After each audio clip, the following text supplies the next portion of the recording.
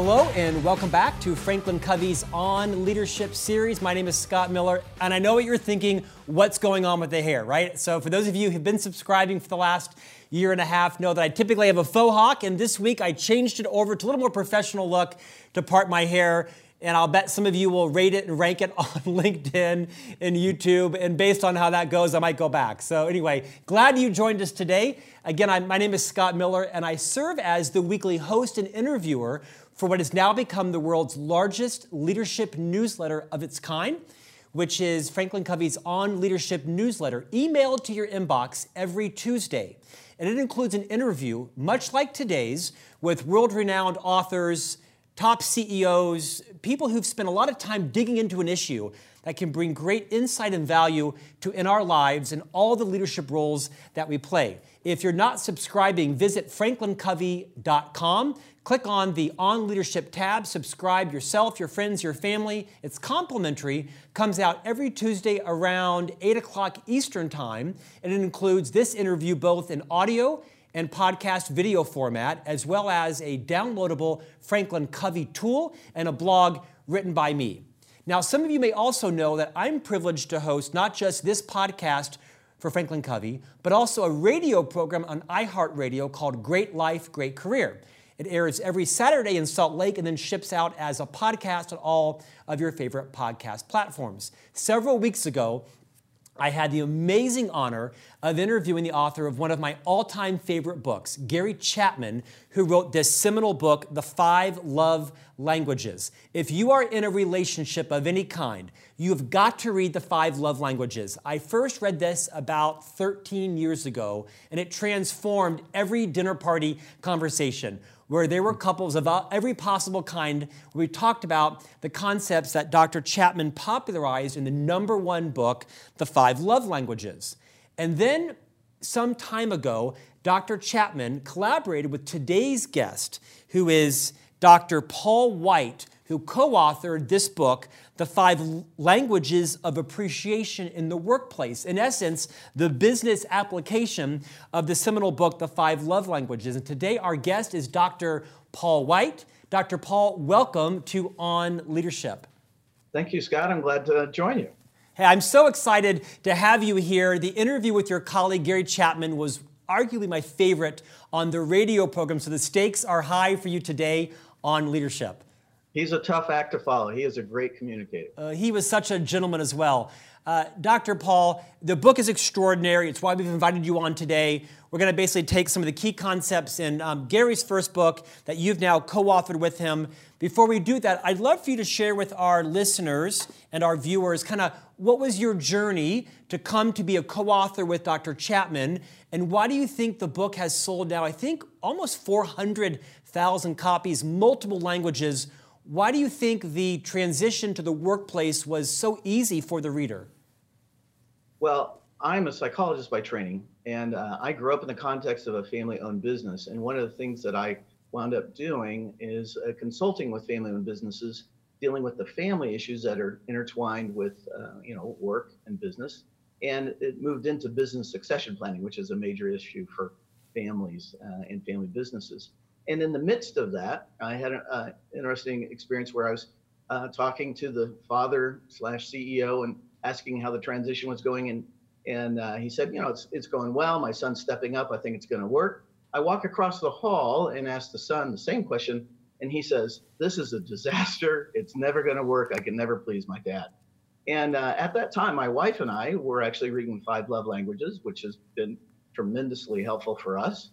And I thought, maybe this could apply to work-based relationships. So I actually pursued Dr. Chapman for over a year. He had a wonderful, what I would call bulldog, but warm Southern administrative assistant who, made it tough to get through to him. But I persevered. We met together, talked about the idea, and we actually started by creating what's become the Motivating by Appreciation Inventory, our online assessment. And then I started using that tool along with developing some training materials with small groups and companies. And then he and I wrote the book together. It was published initially in 2011. And then we rewrote it and updated it with new research this January. And yeah, I'm pleased to say it's sold over 400,000 copies now. And So it's been fun, and he is a gracious man. He's gentle in his communication. He's wise, and so it's been a great journey for me. Dr. Paul, I think it's a great lesson for all of our leaders in just sort of dogged determinism. The fact is, you didn't know Gary Chapman. You read his book, fell in love with the concepts. You had some very complementary expertise in your own career. You chased him for a year, and the two of you collaborated on this new edition, which has sold over 400,000 copies. I think it's a great message in just sort of dogged determinism for anybody. Kind of go after your dream. Right. Yeah, it is. And I'm feel fortunate and pleased. I mean, if I would have written a similar kind of book without tying into the 5 love languages concept and with Dr. Chapman's, support, I would have sold 2,000 copies or something like that. So it's been a real blessing for me. I think I'm going to look around in my studio and figure out who do I want to be a co-author with, and I'm going to go chase them. So, Dr. Paul, let's take a couple first minutes and just do a kind of general overview of the 5 love languages for those last few people that haven't read your colleague's book. I'd like to just take a couple of minutes, maybe 1 minute on each. If you would be so gracious as to explain each of the love languages, I'll pitch them to you, and then we'll move into the really wise and practical application of them in the workplace. So, the first love language is what Dr. Chapman calls words of affirmation. Give us some context for that in the context of his book. Yeah, so the words of affirmation it's pretty simple and straightforward. They're words that are affirming. They affirm the value of the person. And so in the 5 love languages, which Dr. Chapman wrote, the application is in personal relationships, whether that's marriage, family, friends, and so forth. Whereas in the 5 languages of appreciation, the context is work-based relationships. Yeah. So each of the languages is the same in name, but they look differently in how they're applied. So it can be, a very general in a personal relationship. I love you. We felt like appreciation was probably the most parallel kind of concept in the workplace. And a difference is that in the workplace, you really need to be more specific. So just saying, good job doesn't really get it done. We really emphasize to say what you value and appreciate specifically about what that person's done and how it's impacted you in the organization. Thank you, Doctor. The second love language in Dr. Chapman's book is quality time. Give us some context for that. Quality time is really focused attention, especially in personal relationships. It's being there with the person. They have your full attention. You're maybe sitting across from them, looking at them. And a key aspect is not to have any other distractions going on. It's not like you're, flipping through the channels on the TV or looking at your cell phone or, even typing on your computer, that they have that full attention. In the workplace, it's both focused attention, but it's also doing things together. That there's a number of people that, they'd like to have focused attention from their manager or supervisor, but really, especially for younger workers, it's more about peer relationships, that they like to do things together, they like to hang out together. So it's, yes, they're with them, but it's maybe less one-on-one and more of a small group. Talk about the third love language, receiving gifts. Yeah, receiving gifts is an interesting one in that some research that we've done is that, one thing you sometimes think about is finding out another person's language by watching what they do. That's not necessarily true for gifts. In personal relationships, it can be a big gift, it can be a small gift. It really depends on what's important to the recipient, but it needs to be personal and about them. I think one of the things that we've learned, I think it's true both in personal relationships and work-based relationships, is giving the same gift to everybody does not go well. It can be offensive. It looks like you haven't really put any time and thought into it. In the workplace, gifts are not bonuses, raises, but they're just small things that show that you're getting to know the other person, like bringing in their favorite Starbucks coffee or bringing in a magazine about maybe their favorite sports team.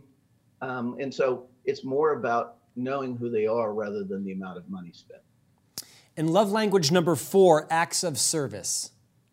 Acts of service is a tremendously important one that often gets missed by people because it's sort of behind the scenes, right? I mean, it's not really out front there a lot. But in personal relationships, I know Dr. Chapman shares a personal story about that's his wife's primary love language. And so doing things and tasks for her really shows that he cares about her and what's important to her. In the workplace, it's really small acts that help your colleagues' daily life go better. And the context often is they're sort of working on a time oriented kind of project that they have to meet. And it's kinds of things that you can do to help make that go better, whether that's, sort of watch calls for them, hold any interruptions, take some smaller tasks so they can keep focused and do what they really need to focus on right now. And then lastly, in Dr. Chapman's book, The 5 Love Languages, the 5th love language is physical touch. Obviously, it needs a translation for the corporate space, and you address that in your book, but talk about it in the context of Dr. Chapman's book, Physical Touch. Yeah, so physical touch is an important one, and it's not the same as sexual touch. It's that connectedness and closeness from sitting together, holding hands, having your arm around them, hugs, those kinds of things that create a sense of closeness and warmth. And for some people, it's critical, and for others, it's not as important. That's true across all the languages. Actually, in the workplace, what we found is that physical touch is rarely anybody's primary language, but it happens in the sense of spontaneous celebration. It's, a high five when you complete a project. It's a fist bump when you solve a problem, maybe a congratulatory handshake when you make a large sale. And actually, because we work worldwide and across different cultures, we found that a pat on the back is cross-culturally the most acceptable form of appreciation in the workplace through physical touch. So Dr. Paul, expand on that a bit, because in the book, The 5 Love Languages, Dr. Chapman talks about how most people, everyone has their primary love language. And I think one of the insights is that, and I'm married, and my wife, and we have 3 children. My love language is definitely words of affirmation. And I think my wife's actually is gifts. And so we have to learn each other's love language, because we generally, you write, and even in your book, we tend to, show our love language to others the way we like to receive it.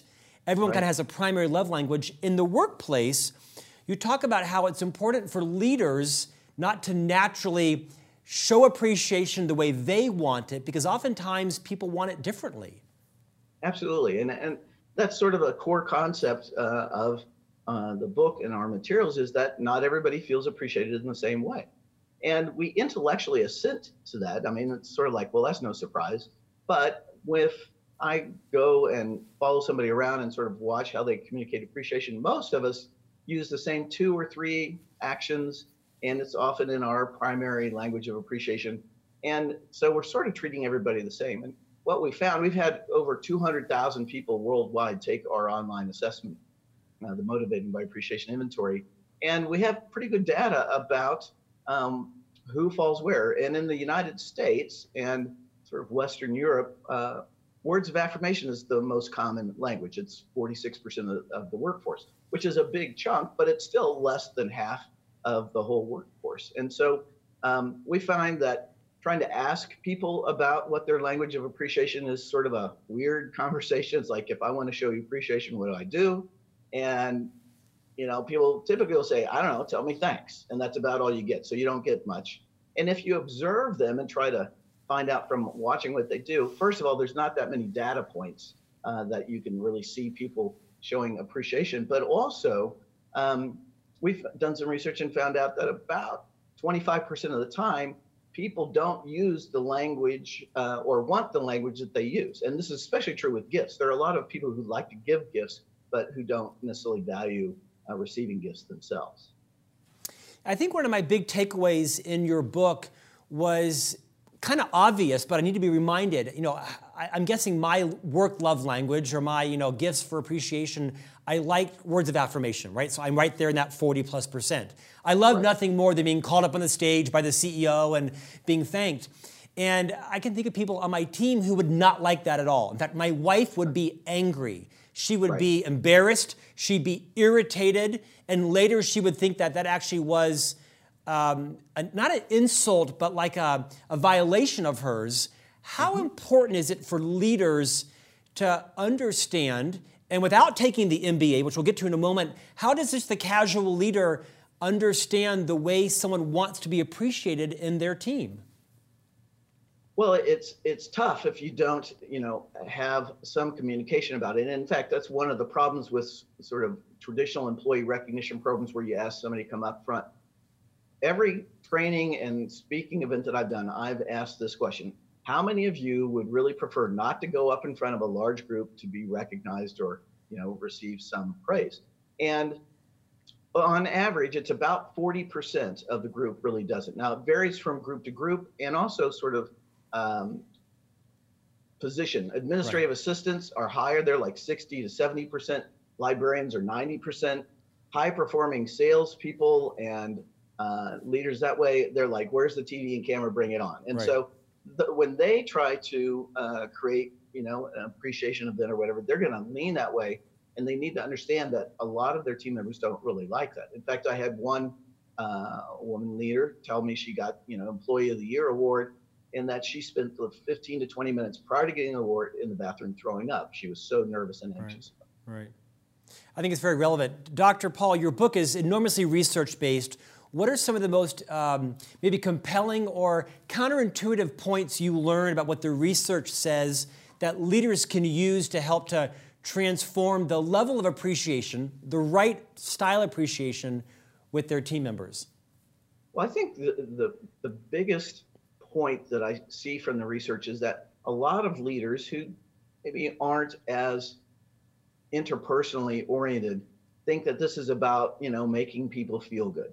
And that's maybe a secondary, result, but really showing appreciation in the way that's important to the other person and doing so authentically is shown to have huge business and organizational benefits, from reducing tardiness, reducing calling in sick, leaving the company. We know that 79% of the people who leave a job voluntarily cite a lack of appreciation as one of the key reasons that they leave.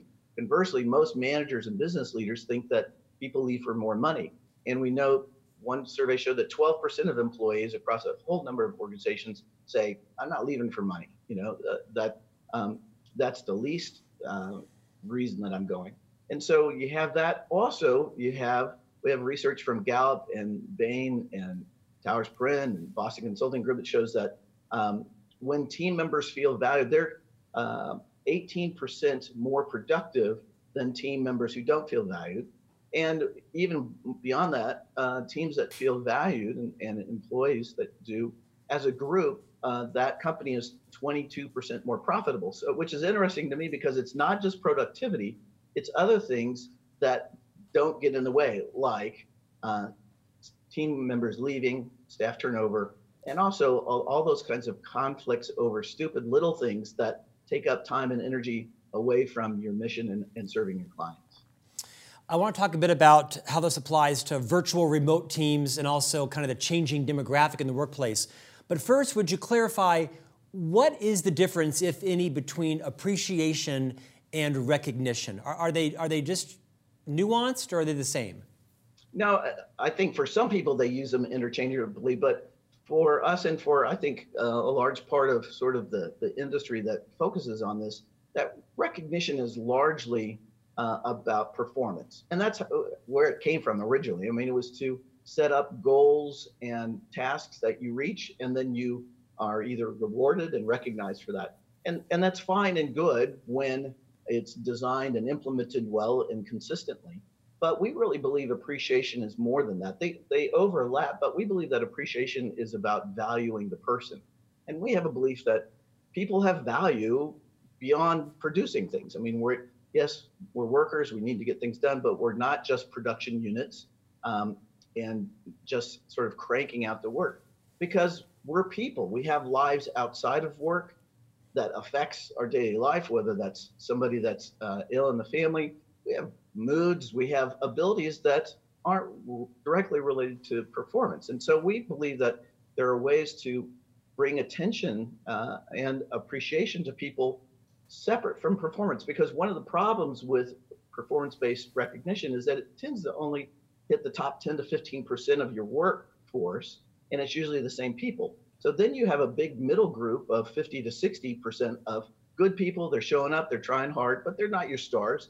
If they don't get recognized, they don't hear anything, which then means they're at risk for leaving. And so we think that recognition and appreciation can go together, and that you can appreciate something that's not directly related to performance. For example, I like to work with cheerful people more than grumpy people. It doesn't necessarily show up on their, performance stats, but it's like, hey, I really value, and to say, hey, Stephanie, I love to hear your laugh. It just sort of lights up the room and your smile. And so it's about that part of the person, or it can even be a characteristic outside of work, where let's say, David, man, I'm just impressed with how committed you are to training for that half marathon and having that discipline to do that. I don't have that, and I think that's cool. Or to one of your team members who's maybe a single mom who says, you can say, Janice, I'm just super impressed about how committed you are to your kids and your family and how you just are there for them and still do your work. But, I just see how you really serve them. Is that about work? No. Is it about her as a person? Yes. Is it communicate value? Yes. Is it going to benefit in creating a sense of connectedness and loyalty? Absolutely. So that's really the difference for us, that it's not just about performance, but it's about the whole person. I'm glad you shared those examples, because I think one of the values of the book, again, for me, was some of those specific kind of dialogue tracks. Because as you talked about showing appreciation with words of affirmation, you gave some very specific examples, and they really resonated with me about being very particular about what it is you appreciate in that person. Let's talk about the role that appreciation plays in retention, right? I mean, everybody right now is receiving, pings and inquiries from recruiters. Unemployment's in 3%, at least in the U.S. it is, in North America. The war for talent has never been stronger, at least in my generation. And I think it's also never been more precarious, because as remote and virtual teams become less the exception and more the norm, we find, even at Franklin Covey, where we have the majority of our associates who are home-based because they're client-facing, it gets lonely. And we find that when people do leave our company, which is rare, fortunately, but when a high performer does leave, they often report that it was just kind of lonely and they wanted to be part of a team. And they weren't really running from us.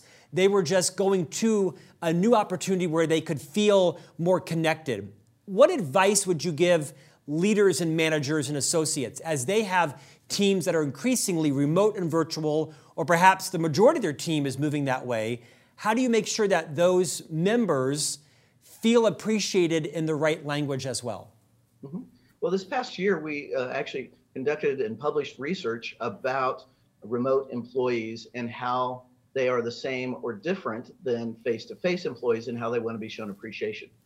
And it was interesting to note that largely the patterns of frequencies of the languages, words being top, time being second, accessories third, and then gifts fourth. We don't assess physical touch because it's less than 1% of the population. But it's generally the same pattern, except for quality time really does move up for remote employees. And in following that up with some interviews and other kinds of research, we found that one of the things that remote employees really value is connecting by video. That, a lot of the work's done by email and phone, but there is clearly a more personal connection when you have that face-to-face kind of interaction. But the other part of it is that if you think about in an office setting where people work together in the same location, that there's a lot of informal interaction just through walking by their office, coming in the morning, maybe going to the break room or over lunch, and you run into people and you chat and you say, what'd you think about the game last night, or how was your weekend?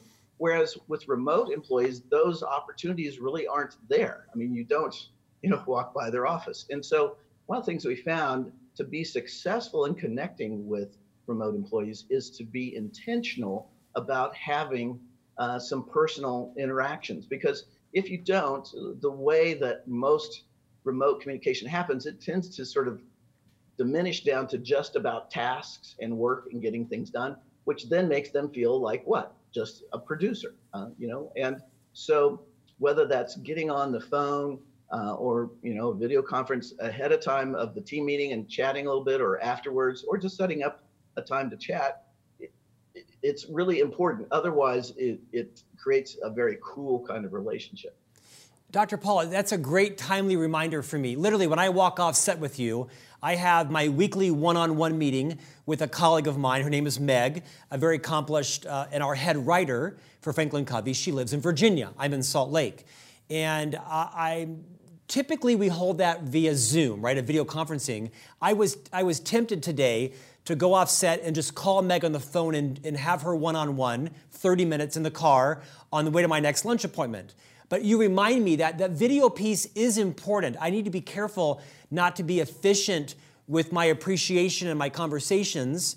And people are effective, right? I'll stay here at headquarters now, and I'll take Meg's one-on-one via Zoom, which is her preference, because you've reminded me that that video connection is probably vital, especially for remote employees. Yeah, and Scott, you raise an important point that the number one reason that people give why they think appreciation isn't communicated more is busyness. We're all busy, right? But and in designing our process, as a psychologist, I'm supposed to be sort of an expert in behavior change, both for individuals and groups. And so we had to think about that. And fortunately, we've come to be able to help people not create another to-do list. Nobody needs another one. You got at least two, and you don't need a recognition or appreciation one. But to be able to teach them how to do what they're already doing or almost doing and be effective, just like you said, because we don't want people to send emails to everybody, go check in and spend time with everybody, send a gift, acts of service. It's a waste of time and energy, and it also can actually have a negative effect because you don't know who they are. And so part of our success, I believe, is that we help people identify the specific language and actions that are important to the other person, whether it's a colleague or your supervisor. In the inventory, we identify not only people's primary language and their secondary language, but a key part that we learned was to identify the specific actions within their primary language that are important to them and from whom they want them. Because some people, and this is true for younger employees, they like to hang out together, maybe get together and watch a sporting event. Well, they're not going to often invite their supervisor. And so you can specify that and be able to hit the mark versus sort of do the shotgun approach with a lot of wasted time and energy. Have you found in your research and your speaking and writing that the generational tsunami that's happening in the workplace with traditionalists and baby boomers clearly starting to move towards retirement, and the Gen X and Gen Y millennials, I think millennials now are the largest percentage of the workforce, are you finding any shifts in the style of appreciation of millennials from, say, boomers or Gen X? Yeah, not so much in the overall language distribution. We did a research study comparing millennials with other generations last year and published that. And again, the general pattern was the same, except for quality time raised a little bit. But more importantly was sort of the specifics. One of the major differences is that in past generations, the manager-direct report relationship was really important. And people, there was a saying, people don't leave a job, they leave a manager. That's less true than it used to be, because if a younger employee gets along well with their colleagues and peers, they can endure some tension with their manager because it's really that collegial aspect that's more important. And so I tell leaders, if they look at their team members' results of the inventory and see quality time, don't panic, because it may not be about you, that they don't necessarily want time with you, that they want to hang out with their friends. So that's one key difference. The other is that, in the olden days, the highest form of sort of communicating thanks was a handwritten thank you note. And that's still true for some, but we find that for younger employees, that's less true. And especially 20-something guys, they don't really give a rip about a handwritten note. What is important to them is the speed in which you get back to them. If they've done something that you value and you want to, show appreciation for it, you really need to get back to them within 24 or 48 hours, or you've moved into the realm of history from their perspective. And so to be effective, it's, maybe shooting them a text or an email, or even, calling them up, but doing it more rapidly than taking time to go get a note, write it, send it, and so forth. It's interesting you say that. Prior to my career here at the Franklin Covey Company, which has been 23 years, I worked for the Disney Development Company in Orlando. the real estate arm of the Walt Disney Company. And one of my leaders was a vice president named Charles Adams. And I really looked up to Charles, and he's gone on to have a great career. I follow him on LinkedIn. And I remember I was involved in an especially political meeting with a local government group that I'd helped to organize, and brought in some county commissioners and school board members. And it was about, getting some collaboration between Disney and the local zoning commissions and such. And on the way home from the high stakes meeting, Charles, who I didn't even think had my mobile phone number, left me like this 2 or 3 minute message enumerating all the things that I had done right in the meeting, the gratitude that he'd shown for me. And I missed the call, but I remember this was 25 years ago. I still remember receiving that voicemail from Charles Adams, feeling so validated, feeling so appreciated. He would have found my phone number, taken the time to call me.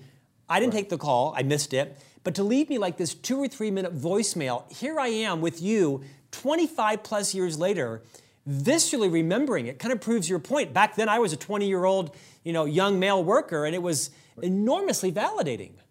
Absolutely. And one of the cool things that we found and learned is that it doesn't take much to really encourage people if it's the right action, and also communicating very specifically what you appreciate them for, and hopefully it's something that's important to them. A miss that can happen is that you can appreciate them for, let's say getting the project done, versus to them the cool part was the creativity. So you have to, sort of understand what's important to them in the task. But whether it's, just stopping by and checking in, giving them a little bit of help to finish a project, their favorite coffee or snack, or a word of encouragement, just a little action can really have a lot of significant and long-lasting impact. Amen. Dr. Paul, I'm guessing one of the reasons why it's important for leaders to understand, kind of what is their love language, what is their appreciation language, is because we tend to then demonstrate that with others. Talk a bit about the value of what you and Dr. Chapman have developed. You call it the MBA. It's a different type of MBA. Talk about how people can take that and what they'll learn from that.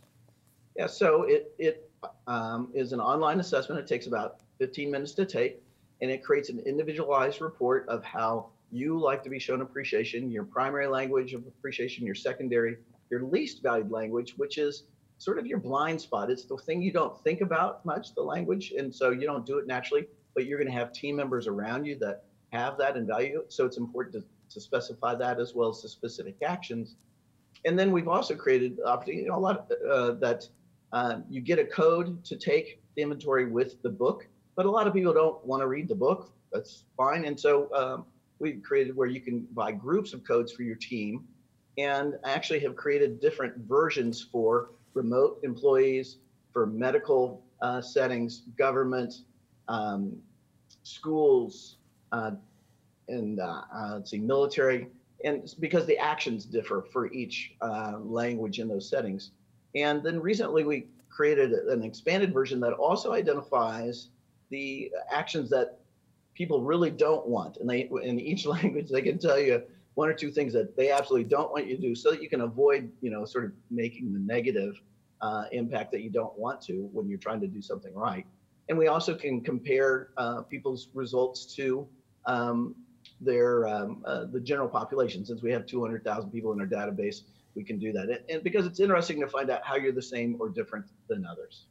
Your MBA assessment in the book is called, MBA Motivation by Appreciation. I would encourage people to read the book. There's a reason why it sold 400,000 copies. Buy the book and you get the code. And I think it will become a transformative tool that you can use on your teams and your leadership style. Dr. Paul, as we finish up, tell us kind of what's next for you. How can people engage with you? What's kind of on the horizon for you? So I've been asked about writing other books, and one book that's important to know, it's called The Vibrant Workplace, and it's a follow-up to the 5 languages, and it's based around the 10 most common obstacles in trying to create a culture of appreciation and how to deal with those, whether that's negativity, busyness, management's not interested, difficult to appreciate employees. So that's an important resource, and we have training resources, an online trainer course that help leaders and groups apply this. Really, where we're at, Scott, is that we're just helping continue to get the word out, because when people find out about it and use our resources, they like it and they tell more. And so we're continuing to explore into other industries. We're into law enforcement and long-term healthcare. And then, the book is in 18 languages. Our training resources and assessment are in about 6 or 7, Spanish, French, Chinese, some European languages. So we're just trying to continue to get the word out and help empower people to. Dr. Paul White, great discussion. Congrats on your well-earned success with the book.